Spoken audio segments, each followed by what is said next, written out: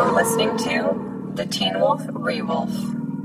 So, I'm usually like the first to call myself dumb and the last to believe it, but the first to believe it are our listeners, because I bet they listened to the last episode where we were like, is Deucalion even in season 5?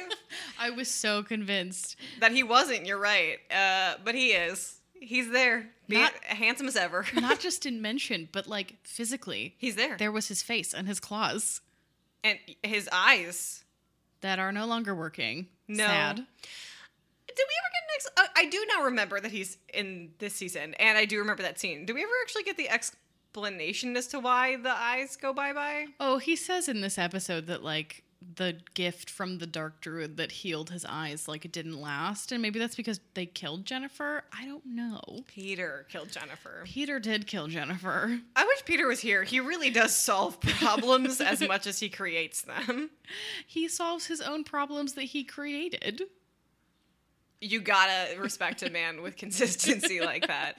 Yeah. I mean, we did get another man who was incredibly consistent in this episode. Gerard. For realsies. Yeah. This time. Yeah. When he refers to himself as a necessary evil, I'm like, yeah, but I brought this up to you. It feels like something happened in the writer's room between 5A and 5B.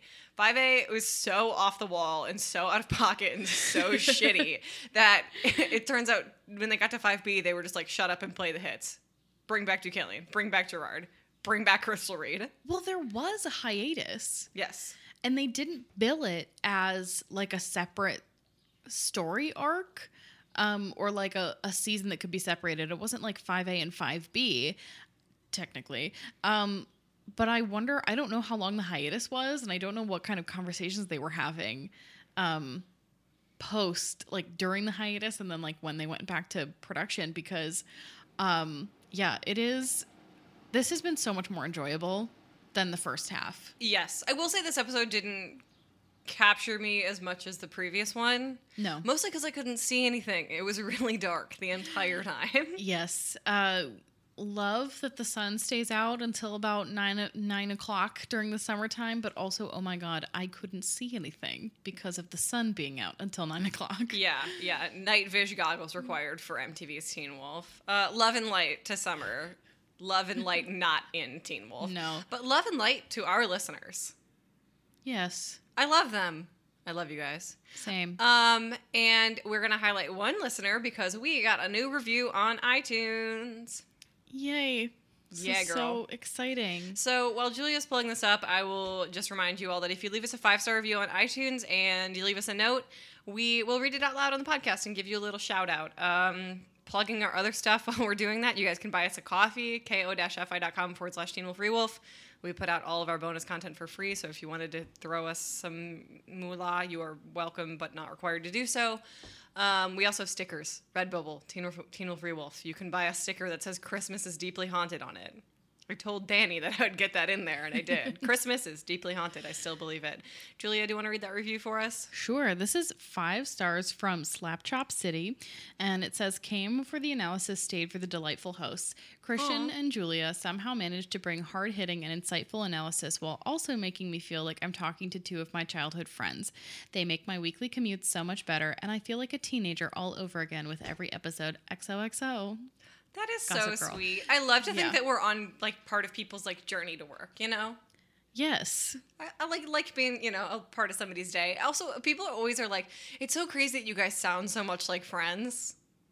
Oh. People are like, wow. That is crazy. Yeah, it's crazy. No, I don't know if do we have to rehash the origin story? We have known each other for years. Of course long time. We live together.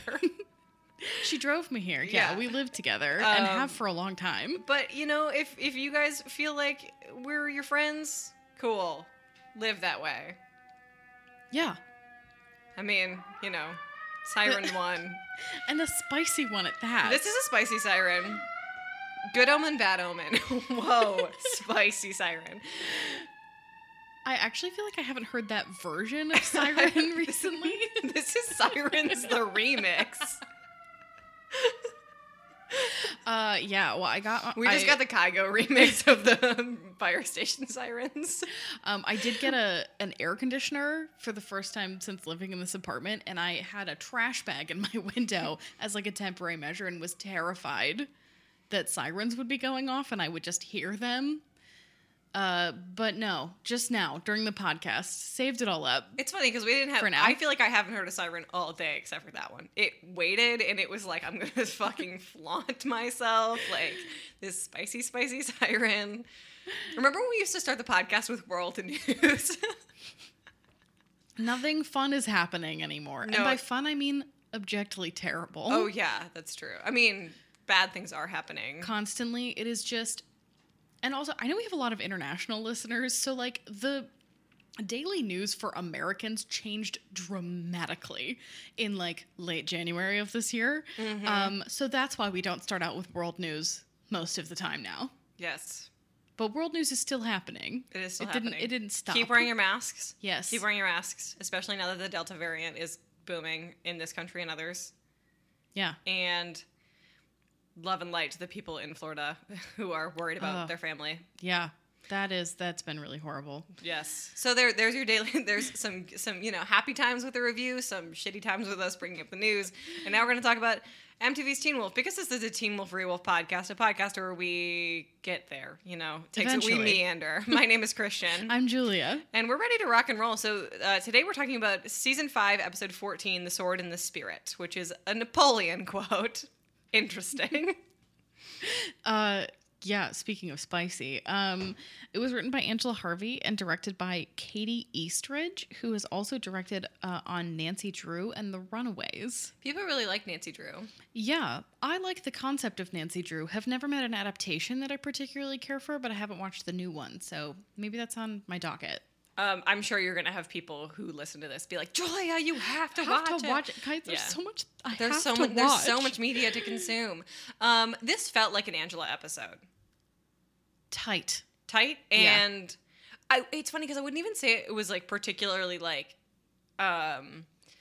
sort of like on the edge of my seat like we've seen in some of her previous episodes, but it is so it was I mentioned to you, I was like, wow, it was really easy to follow. I never felt like it was leading me somewhere where I wasn't supposed to go. Also, the amount of girl conversations in this episode, amazing, out the wazoo. It was wonderful. Like, this is the most female screen time we've seen in forever. I also will say, if we're following up on the objectives of like the last couple of episodes of getting the band back together, I felt like that was really well threaded into what was happening in this episode. Yes, I agree. Mm-hmm. So cool. We're getting back on the right track. Like I said, I think there was a huge shift between 5A and B, and most of my not remembering 5B is like just general dumbness, but most of my not remembering 5A is active repression.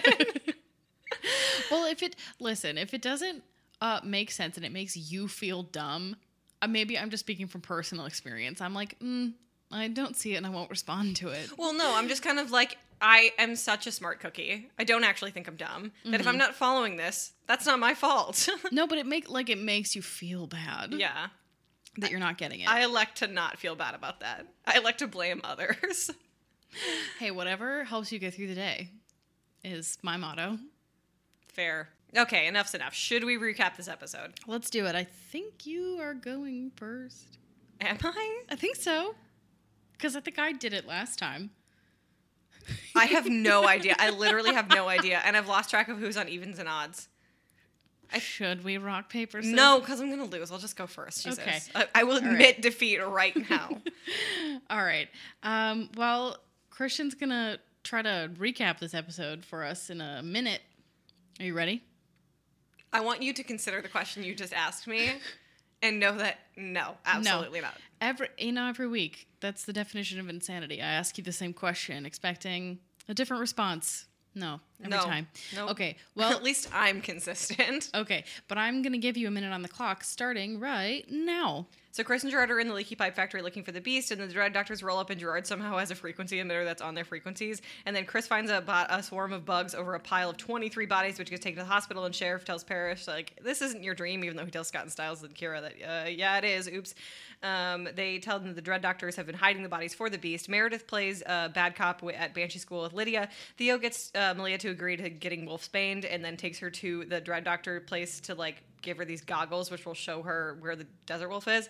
Mr. Yukimura takes Kira's sword because that is a vehicle for the fox, and he's like, "You're gonna outfox the fox." And then the goggles like dig into Malia's skull, but then she finds out where her mom is, and she's actually in Beacon Hills. And then Scott is, and then Malia tells Liam to tell Scott that the operating theater is actually in the tunnels, and they go looking in the tunnels. And then Brayden and Theo and Malia make these plans to fight the desert wolf, and then Liam runs into Scott at the leaky pipe factory, like Malia said, and oh my gosh. And then Theo betrays Brayden and Malia because he's trying to get the claws that steal other people's powers. Wow. I was like really going well, and then my brain broke. But you had some very crucial observations that I know that I did not write down in my notes. So that's good. Cool. Well, Yeah. do you want to try to get maybe further into the episode than I did at least? I will do my best. You sure will. You usually do. Mm. I would like to say that I usually do my best, but I can't intellectualize that being my best. It's the instant recall that's hard. Yeah. And even though you are reading from notes, it's like, I don't know what I wrote. Can't read my own handwriting. Oh, I especially can't read my own handwriting. Julia, on your mark, get set, go. Okay, so Gerard and Chris are in the tunnels discussing the beast, and then Gerard encounters the dread doctors and is like, haha. He uses the werewolf emitter to stop them and ask them what they're doing. Chris finds the bodies, parachutes the bodies, and like starts to freak out because his dreams are coming true. The kids tell the sheriff about the beast, and he's like, okay, well, that's not great. Banshee School, Meredith is teaching Lydia how to actually focus her voice. Theo promises / threatens Malia to help her find the desert wolf because he's like, Scott will never forgive you if Deaton has died. The curfew is issued, and there's a bunch of armed police in the school. Mr. Yukimura takes away Kira's sword. Theo puts the magic frequency glasses on Malia, and she sees Deaton getting tied up, and she's like, well, I know where he is. Malia goes to find Liam, and she's like, hey, bring a message to Scott. He was right about the tunnels. And then she plots with Brayden to go find the desert wolf, who lost some of her power, and that's why she's like evil and has a bunch of guns. Scott follows Liam into the tunnels, and they have like a little heart-to-heart moment. Malia and Brayden and Theo storm the castle. We get a little bit of a tragic backstory from Meredith. And then Lydia sees that Malia is about to die, so she starts panicking. Stiles is talking to the lifeless Lydia. Oh, that would be it, my friend. Oh, I was trying to read my own handwriting, as previously mentioned. Well, you got a lot more into Eichenhaus than I did, which ends up being fairly important because we are now officially back at the first scene we see in 5A. 14 episodes later. I'm so old. I've aged since then. I really have. I again, recalling what I felt about watching this season for the first time has been nearly impossible for me, but I really do think that I was so confused because I wasn't doing it the way we're doing it, like looking at it super closely. I was like, where did this come from? Do you actually feel less confused looking at it this closely? No, I don't feel less confused, but I recognize where that scene came from. But you feel more justified in your confusion. You're like, it actually wasn't my fault. Ha ha ha ha ha ha. Yes, I'm more prepared this time around. Yeah. To just absolutely dunk Rip on this into show. it. Yeah. So we're gonna be let's catch up a little bit. Yeah. So Lydia does break out of Eichenhaus only to get sucked back into Eichenhaus. Malia makes it to Deaton and saves him, but her mom gets away after Theo betrays them, and he says that he didn't actually want to hurt Malia, which I kind of believe. Yeah, but he is only out in it for Theo. Yes. So. Respect. I mean, not really, but whatevskis. It is a tried and true trope of many a Teen Wolf character. And all of them do it on, like, different variations. We'll get into that because we've got a lot of them to talk about this episode. Chris and Gerard confront Parrish and say, yeah, you're a hellhound. And nearly burn his eye out. And nearly which burn is his a eye fun out. little moment, actually. Yes, I thought it was funny. And they figure out that gets triggered by an IED explosion in Afghanistan. Liam meets Gerard, which is actually very funny. Very funny. And they get most of the band back together to prep to get Lydia out of Eichenhaus. And then at the end, we see that Tracy has captured Deucalion because Theo wants Deucalion to teach him how to use the claws to steal another werewolf's powers. So those claws work like rogues' powers, I guess. Well, he wants very specifically to steal the beast's power. Which, like, from a mile away, you can tell that's not a great idea. Yeah. But Deucalion, in exchange, wants Scott McCall's eyes on his claws, and he does his very fun little shing. We haven't gotten a good claw flick in a while. Because Isaac's gone. Oh, I know. I miss you, Isaac.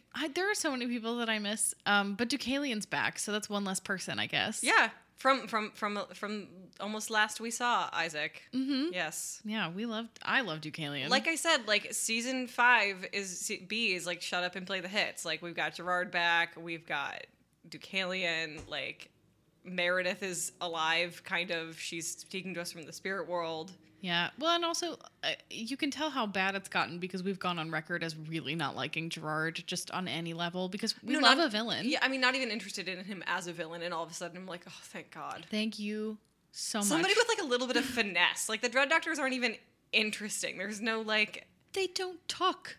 Except for the Perigisizaji, she must be terminated, and it's so boring. It's so boring. It's so boring. Like one of the things that we found most boring about Gerard is that his agenda is like so uninteresting and like inflexible, except for when he takes over the Kanima, obviously. But like he had an agenda that was vocalized and like believed in, and the fact that the Dread Doctors believe in nothing and are just like basically like androids is like so boring.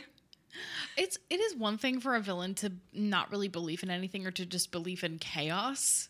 That can be fun. The Nogitsune. Yeah. Like, there was a certain element of revenge there, but mostly it was just chaos. So we liked that. We liked that because it didn't have an agenda. Like, yeah. Banana Exactly. bread. But anyway. So we're going to be talking about this episode through the theme of determination.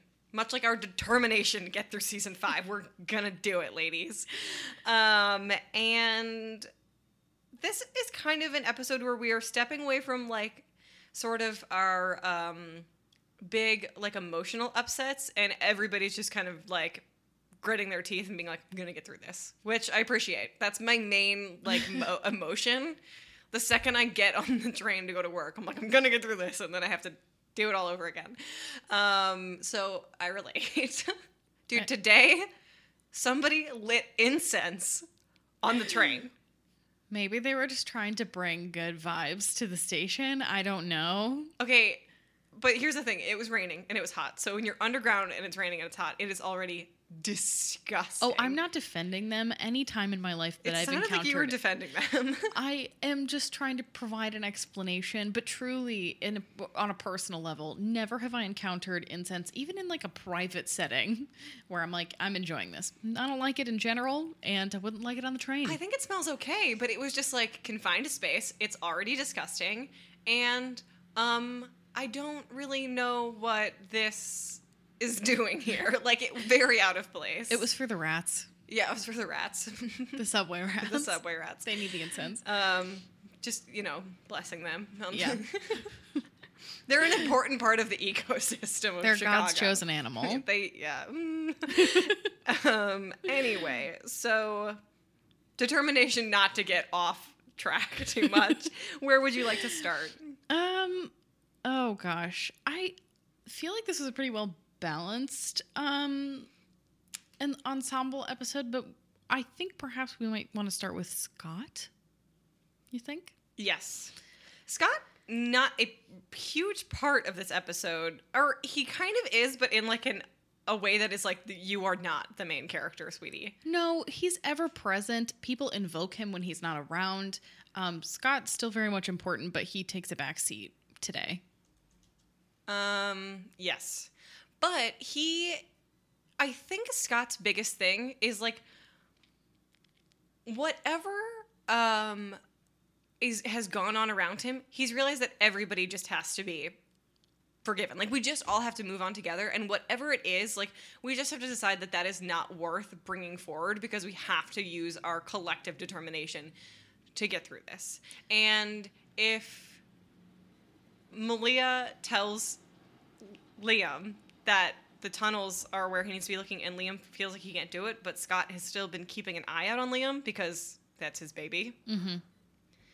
Scott will not do any, like, what's impressive to me is that Scott has figured out how a little bit to play the game with Liam. He doesn't confront him. He doesn't wait for Liam to come to him. He approaches him on what is like relatively neutral ground to be like, okay, we're going to do this. He mentions to him, by the way, you have not apologized, but Rich. I'm willing to put that behind me.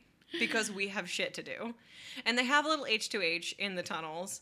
And then Liam's like, oh, damn, all we found is the stupid snake statue. And it's like, I wish that moment didn't happen on, like, a joke. Yeah. But it just sort of is like, when you uncloud your judgment from fear of being rejected or from rejecting somebody, you all of a sudden are a little bit more open to your surroundings and finding things elsewhere. So once you've put forth the effort to move on in your life, you are able to then move on in your life. What I really like about this particular interaction between Scott and Liam is it is a direct result of the conversation that was had in the previous episode, which we had our issues with. But him being able to kind of hash things out with Liam, and this was hash things out with Stiles in the last episode, because we had seen him kind of brush Liam off when they're off to New Mexico to rescue Kira, because he doesn't really want to deal with it. And then he has this heart-to-heart with Stiles, and they are kind of back in the groove. Scott, again, is committed, determined to bring his pack back together. And I don't know if we would have seen this little makeup between him and Liam had Scott and Stiles not had their makeup in the last episode. I think that's true. I think that Scott reopening himself to like, it's funny how judgmental he got, and when he sort of removes that from his from clouding his vision, he is able to move on. He's able to reset what he's determined about. And I think that Scott has always been somebody who kind of proves that determination doesn't have to be about brute force. Mm-hmm. It can be about strategy and emotional intelligence, and we are finally seeing that after 14 episodes of the season. Yeah, well, he even says very explicitly to Liam that, like, anything Hayden is alive, and anything that happened before that is just, we're not going to talk about it because it doesn't matter. And it isn't that it doesn't matter, but Scott is making that decision strategically to just pretend it didn't happen. Mad respect, because you know how I feel about grudges. Mm-hmm. It is actually just easier in your life to be like, that sucked anyway. Like, I think that he understands that the only thing that would come out of him actually demanding an apology from Liam is to hold them back. And he is too set on his path now to want to introduce that. Yeah. He also did not apologize to Stiles. So maybe just no one's apologizing for anything. Yeah, I wish there would have been an apology, but I wish there had been an apology for Stiles, but then there would have had to have been one with Liam, and I like that there's not one with Liam, so whatever. I do too. Shall we move on to talk about Lydia? Oh, yeah. It's really kind of refreshing that we get to see Lydia and Meredith talk about Bansheeism, sort of unperturbed by the world around them. You know, like, it's upsetting that it's obviously all happening in her head in the spirit world, because Lydia is catatonic, but it is kind of wonderful just to watch conversation flow as it should have always between them. Yes, and I really appreciated how much work went into this episode of making Meredith like an actual human person. Mm-hmm. Because we kind of get a little bit of her backstory and sort of the reason why she ended up in Eichen House and why she is not really a functional person in the same way that Lydia is. Because she just heard all people everywhere dying every minute of every day. And I can't imagine, I think it's helpful to kind of recontextualize Meredith, because that's always been kind of the implication, but she is never presented as like quote unquote normal. No, as a whole person. Yeah. She's always been defined by her afflictions, which is really bothersome. Mm-hmm.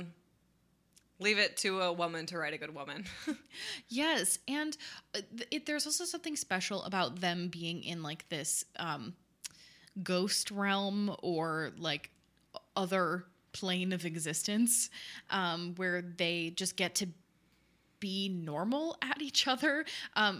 Normal is relative, but they just get to be two banshees who can communicate properly to each other. Yeah, I mean, normal is relative in the way that they are able to exist unrestricted around each other. And what I really appreciate is that Meredith is not sort of like letting Lydia like rest on her like traumas. She plays, like I said in my notes, like she plays bad cop, and she's determined to make Lydia learn this for herself so that Lydia doesn't end up like her, which is, I mean, I don't necessarily know if I like the idea that like the whole thing is that Lydia could have always ended up like Meredith, which maybe that's not what they were going for.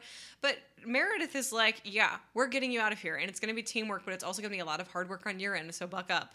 Mm-hmm. Which is so interesting because I feel like in the past, Lydia has always been characterized as a person with a lot of determination. She just kind of gets things done. She always has a solution for something. When she decides she's going to get something done, she does it.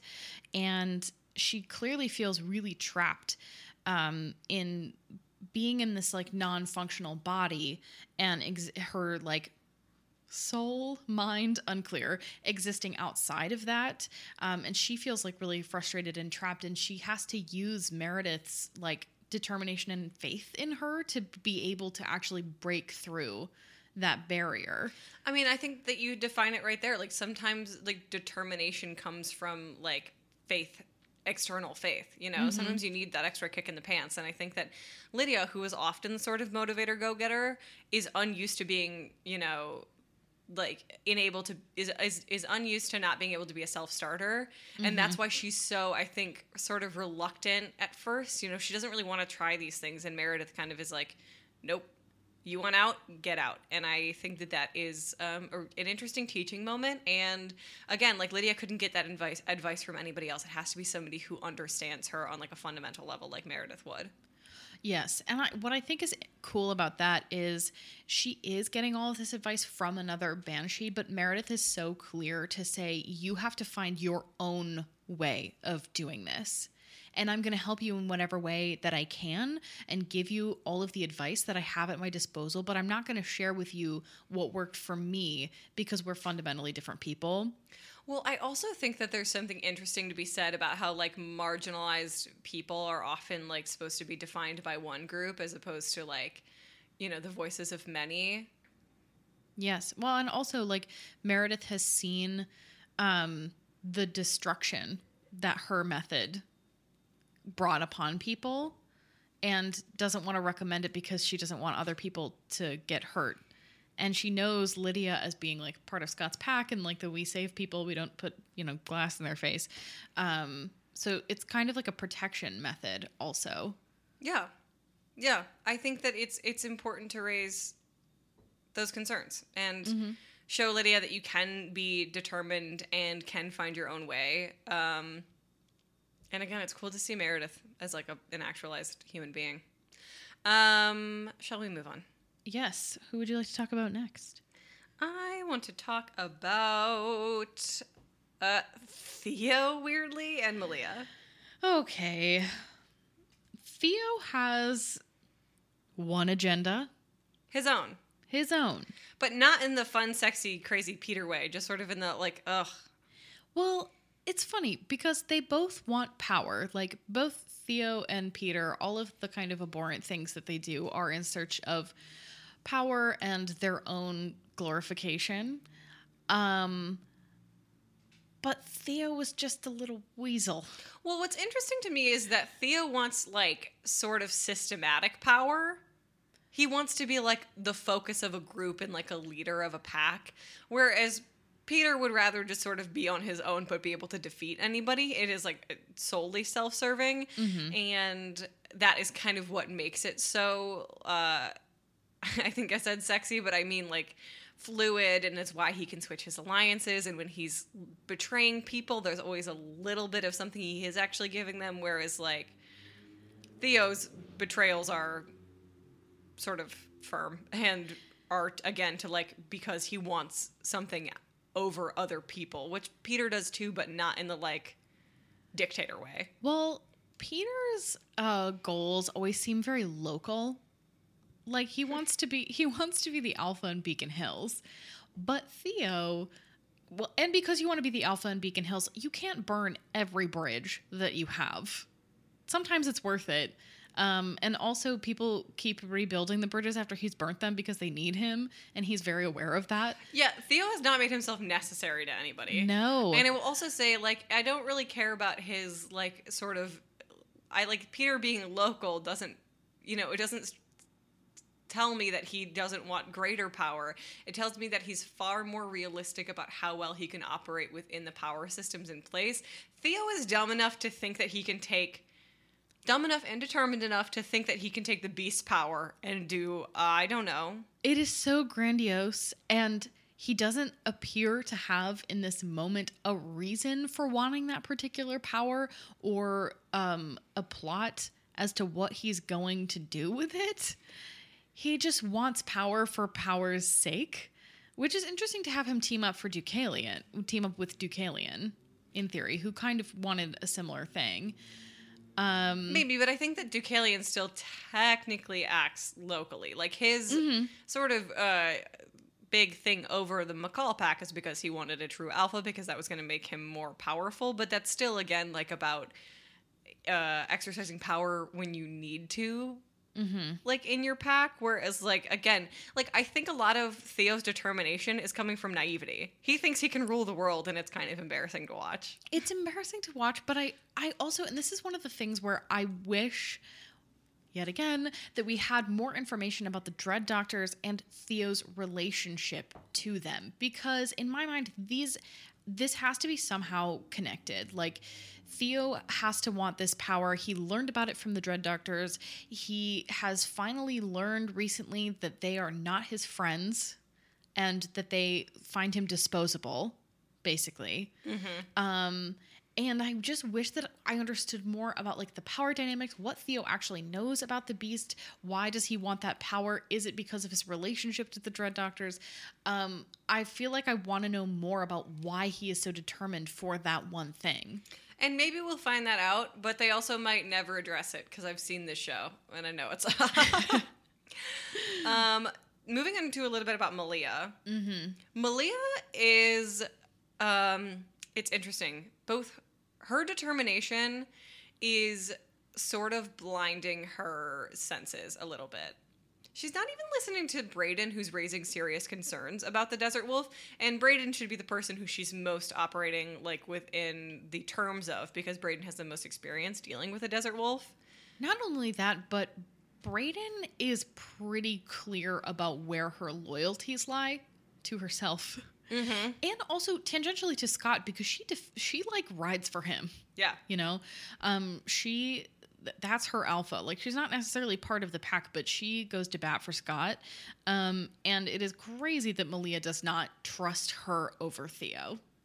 Yeah, and you know, it's funny, when she says something's wrong, Theo's like, yeah, that was me, you didn't pick it up. You must have picked up a chemo signal. And it's like, Malia is somebody who's so instinct-based, because that's how she, you know, spent her formative years, living in the woods. As a coyote. As a coyote. As one does, you know. You know. You guys ever just run away to the woods? I have, lots of bugs. And it's really interesting to me that in her case, determination is clouding her vision. Like, it's not letting her see the whole picture. She's not thinking logically, which is something that Malia doesn't necessarily always do, but she's not acting correctly on her instincts, which is something that she's not even acting on her instincts, which is something she generally does. She should have acted on something being wrong. But she is so obsessed with the idea of getting her mom before she gets her that she kind of can't separate out all the details correctly.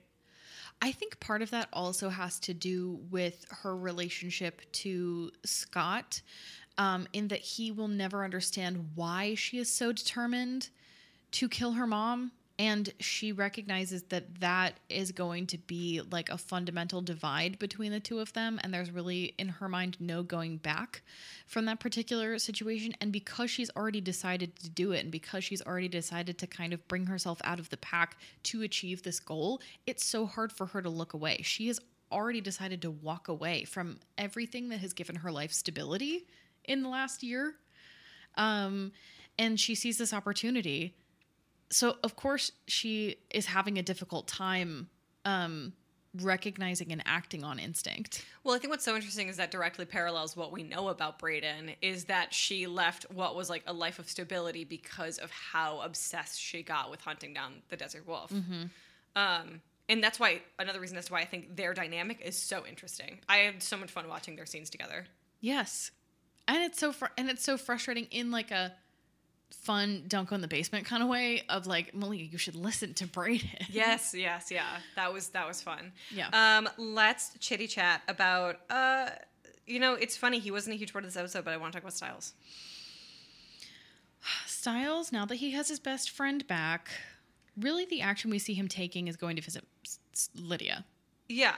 And I think that Styles is sort of primary motivator through a lot of things has always been Lydia's safety. And her well-being, yeah. And over the past little bit, it's been a little bit, I don't want to say put on the back burner because obviously if Lydia's not actively in danger because she's just sitting in a bed in Eichenhaus, like that, obviously shifts its importance.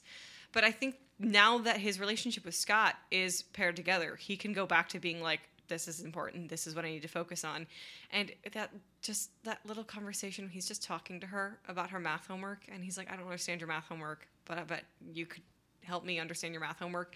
It, one, brought us back to high school, which I appreciated. Yes. And two, like demonstrated again sort of what determination can look like in a softer term. Mm-hmm.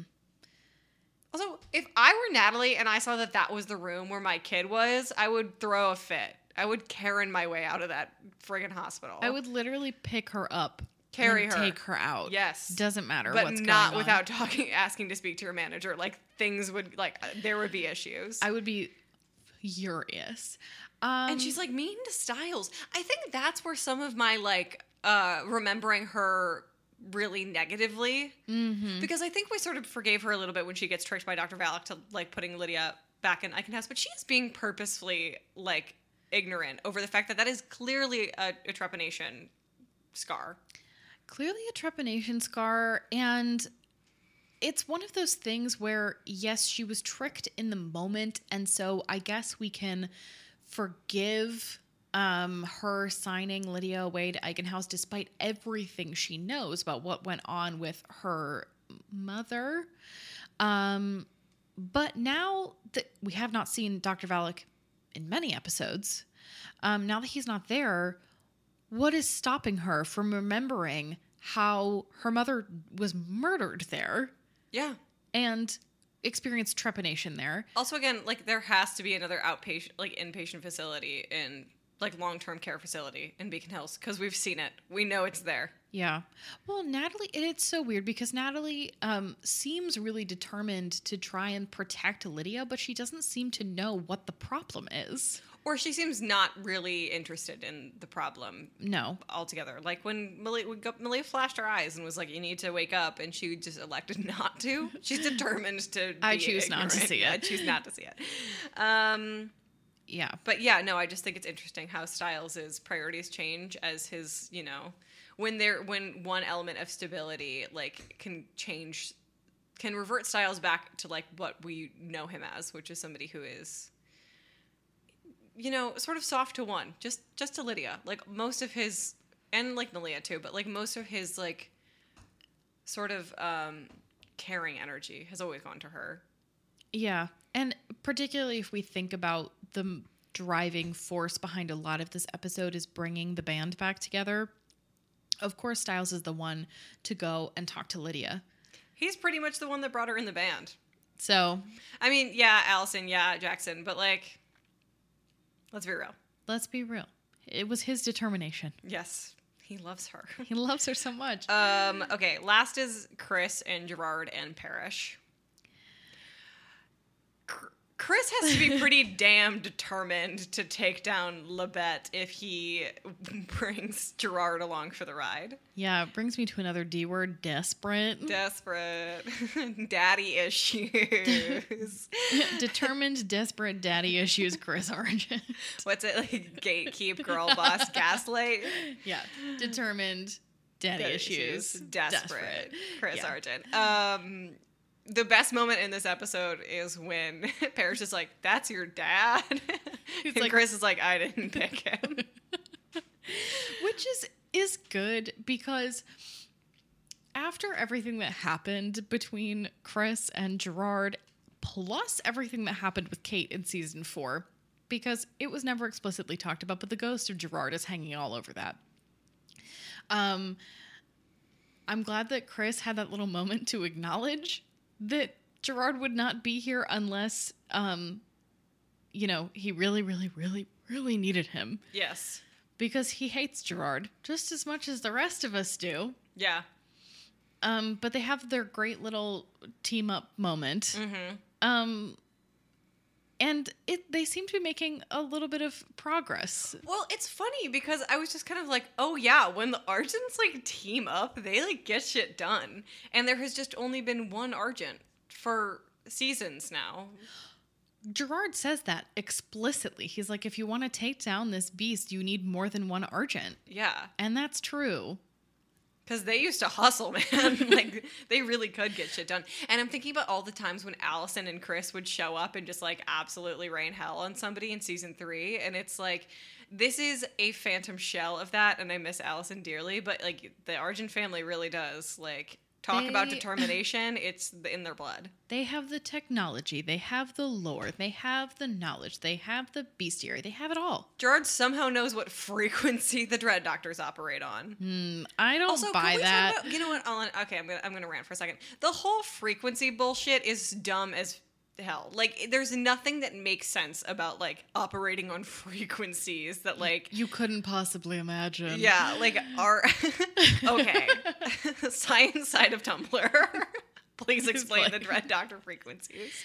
Well, what I did kind of like about that is that Chris is obviously using the werewolf, like, frequency emitters. Gerard, yes. What did I say? Chris. Gerard is obviously using those. And as long as you didn't say Kate, we're good. Kate is not there. When Gerard uses them, I remember in previous instances where we've seen them, they have glowed white or like blue. And in the Dread Doctor scene, they're glowing red. So I think that there's like an attempt at a distinction there, but it literally makes no sense. The frequency stuff is dumb. Full stop. But why would Gerard know that? I don't know. You know what? We're asking questions. Q's and O's? Q's and O's. Ask me your questions. Literally number one. How does Gerard know? Couldn't tell you. That was dumb. This show's dumb. This show is dumb. I mean, and like, so who cares? But okay. I was asking you about this while we were watching the episode. I'm wondering if you have evidence to back this up, because I'm so confused by the fact that the Desert Wolf, who I think has a name, Corinne. Yeah, Corinne, like, lost some of her power to Malia, which doesn't make sense to me on a number of levels, because Malia does not seem to be any like stronger or faster than any other werewolf, or we've never met another were coyote besides Theo. She doesn't seem to have any like extra special powers. What is the dealio?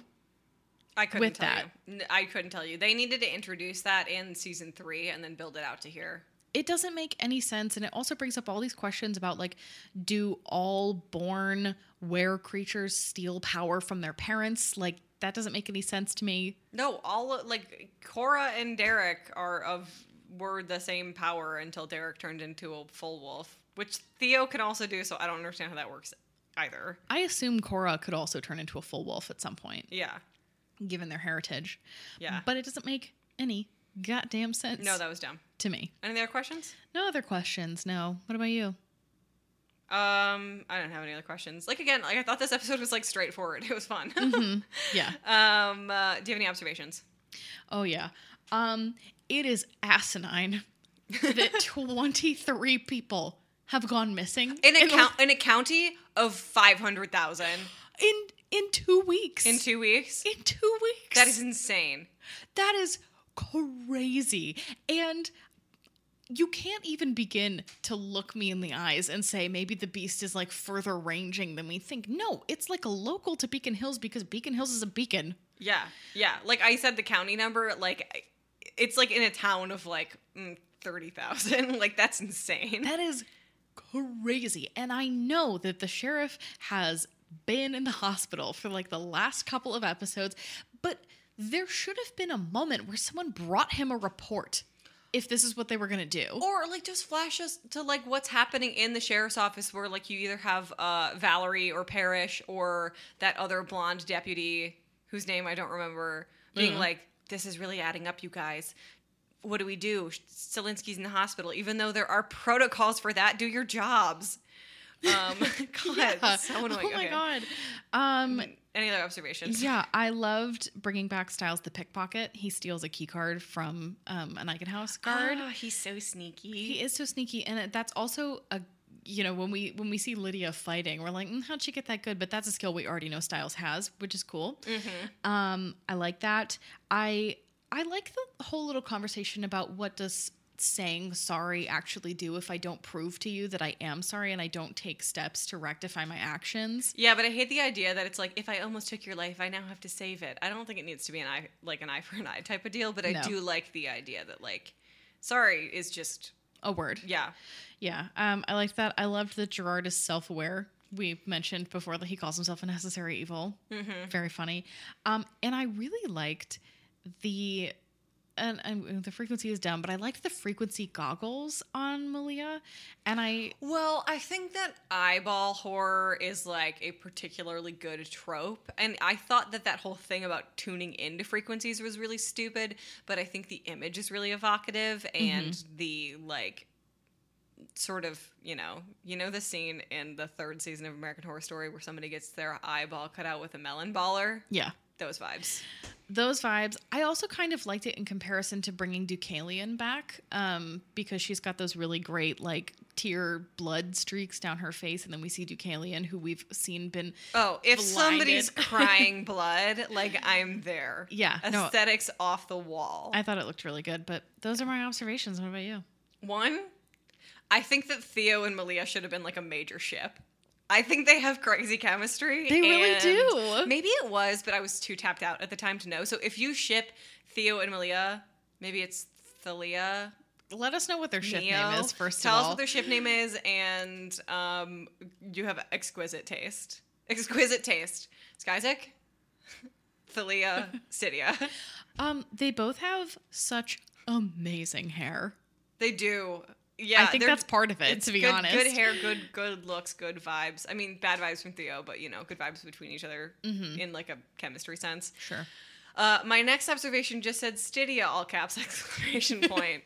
Because, again, hot girls ship Stydia. There's been so little of it I know. recently.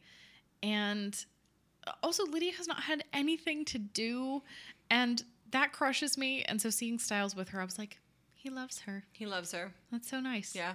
Yeah. That was it. Do you have pack stats?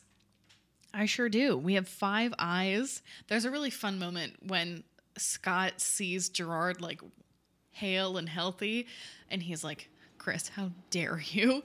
But glows his eyes at him. I also love when Gerard was like, that color looks good on you, because it was a little bit like, we're unfortunately equals now, Because last encounter they had, like, Scott was just a little sweet baby angel. A little teen wolf, if you will. A teeny bopper wolf. And now he's a young adult teen wolf. He's a man wolf. Yes. He's a MOLF. At this point, Tyler Posey is, like, well into his 20s. Yeah. He's a dude wolf, if you will. I think that's very appropriate. Yeah. I loved that moment. But we had 5 eyes, 2 claws, including one little shing from Deucalion, which I loved. Yes. No shirts. Everybody was very clothed. Fine by me. And that's fine. I did not notice any ads. I'm sure somebody drove a car. I'm sure. With a Toyota. A cell phone. And other than that one, very spicy. It was so siren. Weird. We only had one. All right. The whole episode. Oh, I missed Deucalion. I missed him. Yeah, I actually think that maybe I would give him my alpha of the week. No, come on. Who's your actual alpha of the week? My actual alpha of the week is probably Meredith. Yeah, I'll give it to Meredith. I'll give it to Meredith or maybe even Malia or Brayden. And Brayden, yeah. I think Malia making the choice to save Deaton was a big thing. Big move for her. Yes. So I'll give it to Malia and Brayden, and then with a sidestep to Meredith, and then to Killian for being there. It's also very fun. You know how when people, like, go underwater in movies and you're like, there's no way they're holding their breath for that long? Uh-huh. When the Beast was, like, trying to grab Deaton's chair, I'm like, he literally would have just bitten Deaton's head off at this point. God, the Beast looks bad. We didn't mention this episode, but the CGI is bad. Bad. Let's close it on that. If you guys like this podcast, just in the worst possible note. If you guys like this podcast, you guys can leave us a review on iTunes. we'll read it out loud. We told you, we read one. It was great. You can follow us on Twitter at TeenWolf_Rewolf, which is also our Instagram handle. You can follow us on Tumblr at Teen Wolf Rewolf, or join our Facebook group, Teen Wolf Rewolf Podcast. Come, share the memes, hang out with us. If you really liked this episode, like I said at the beginning, you guys can buy us a coffee, ko-fi.com/Teen Wolf Rewolf. You can also buy our stickers on Redbubble. If you guys have other things you want on stickers, please let us know. We've gotten a couple requests, which is always fun, so we'll get those designs made. And then, is that it? I believe so. Cool. Then we hope you guys have a wolf of a week. Woo!